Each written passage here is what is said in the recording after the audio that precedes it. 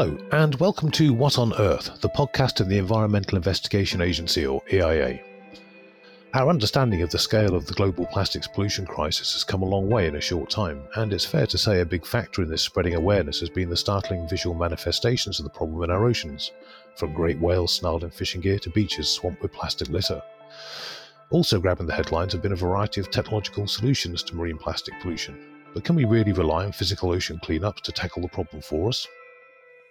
I'm Paul Newman, EIA's Senior Press and Communications Officer, and today I'm joined by special guest Ewoud Lauwerier, plastic policy expert with OceanCare, and also EIA Ocean campaigner Jacob Kean-Hammerson, to talk about our new jointly produced report, Cleanups or Clean Washing, how plastic pollution cleanup technology can actually harm the environment and obstruct policy progress.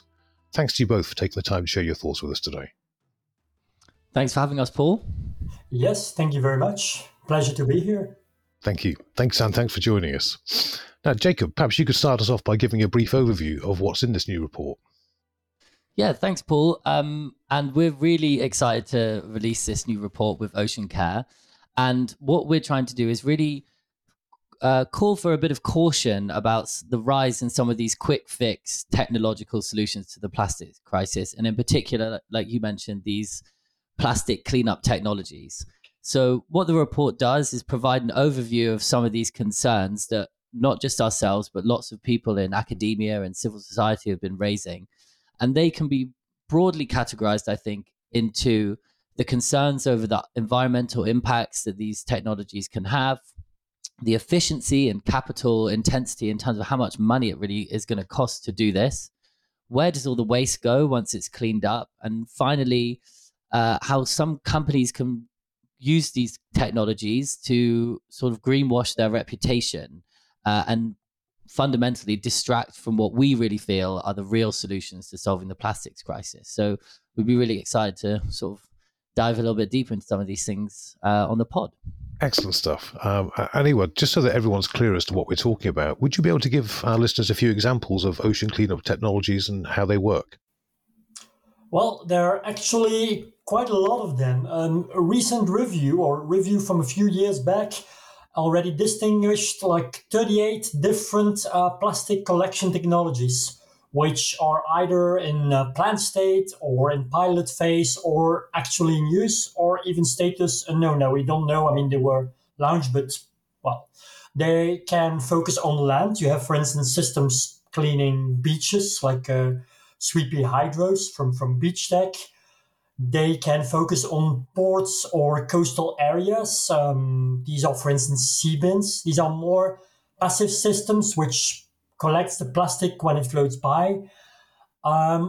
These can even be robotic systems where nowadays, even by using artificial intelligence, the plastic is focused and then collected automatically, like jellyfish bot or bluefin, they are called. And then there are the most well-known ones or the most visible ones are those that are active at high sea.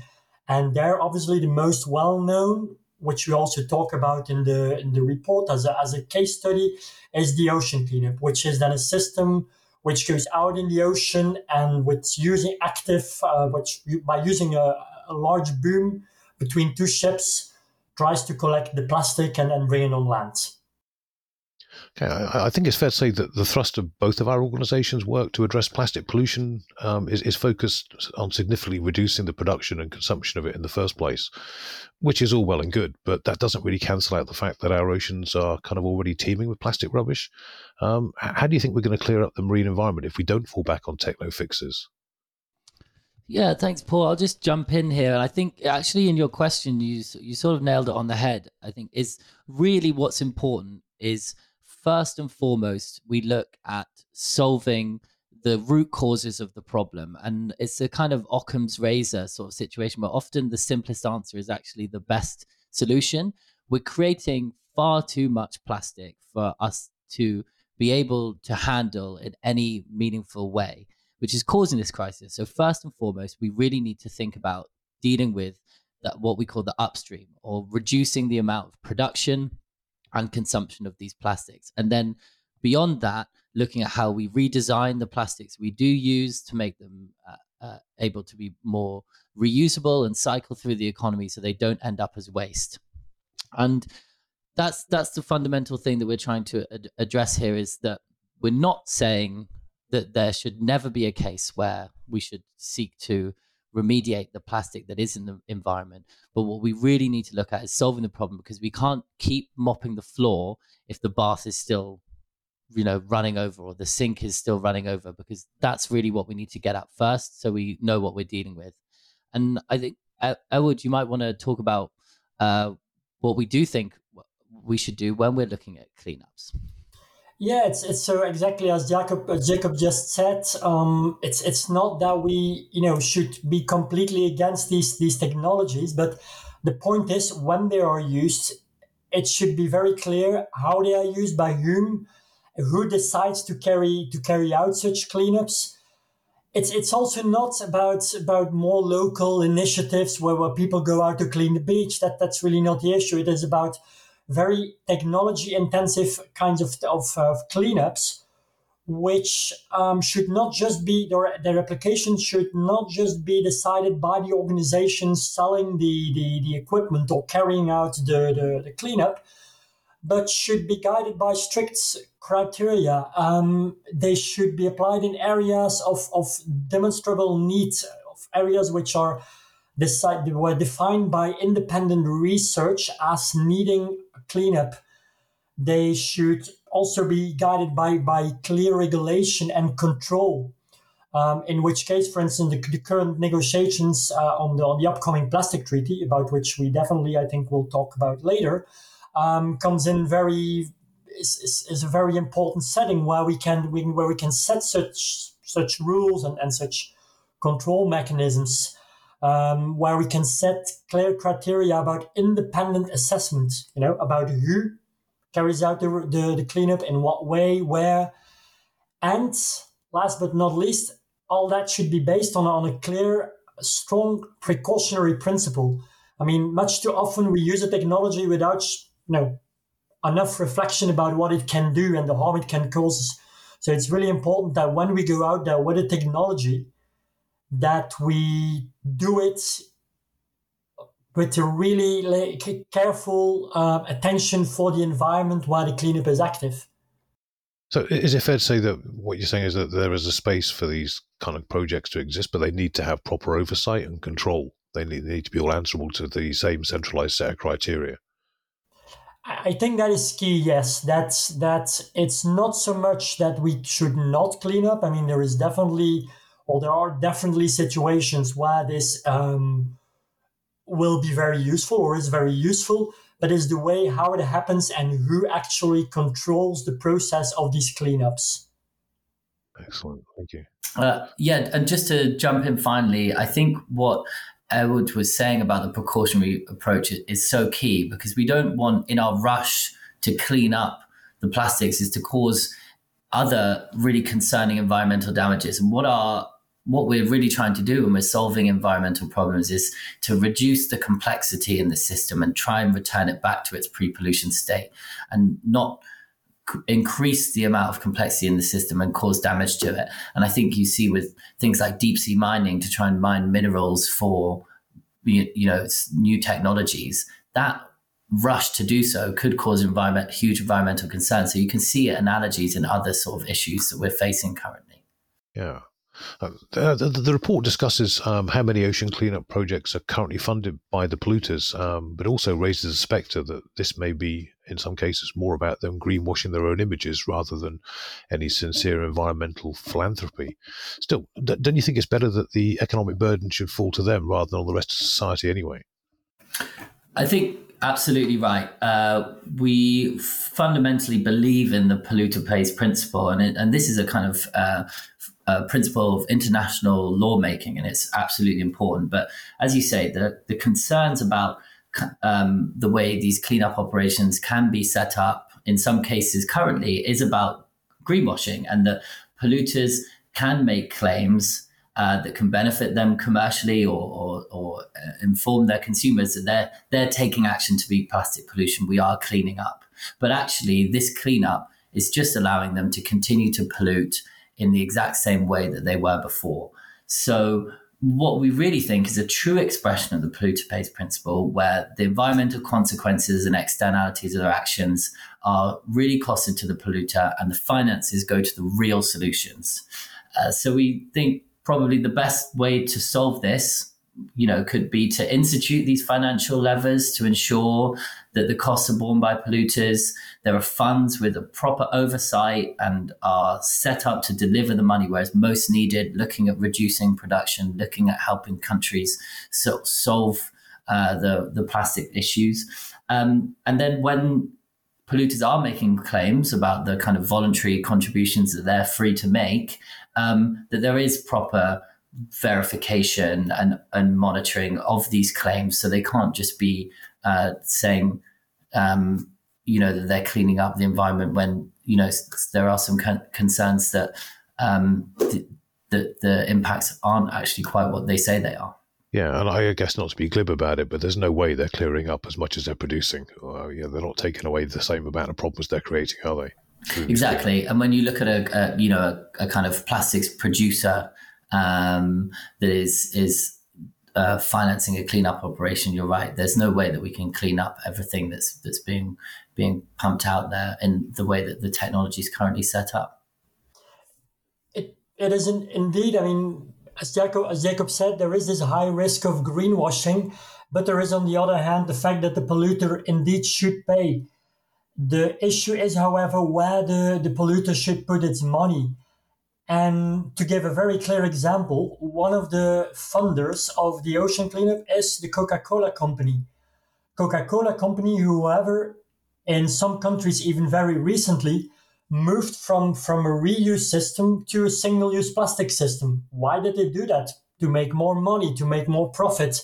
So actually, they put their money there. They should invest more in good solutions to package their beverage, packaging which does not pollute the entire planet, rather than throwing out all these plastic bottles, which eventually ends up in the ocean, and then claiming that they pay the cleanup.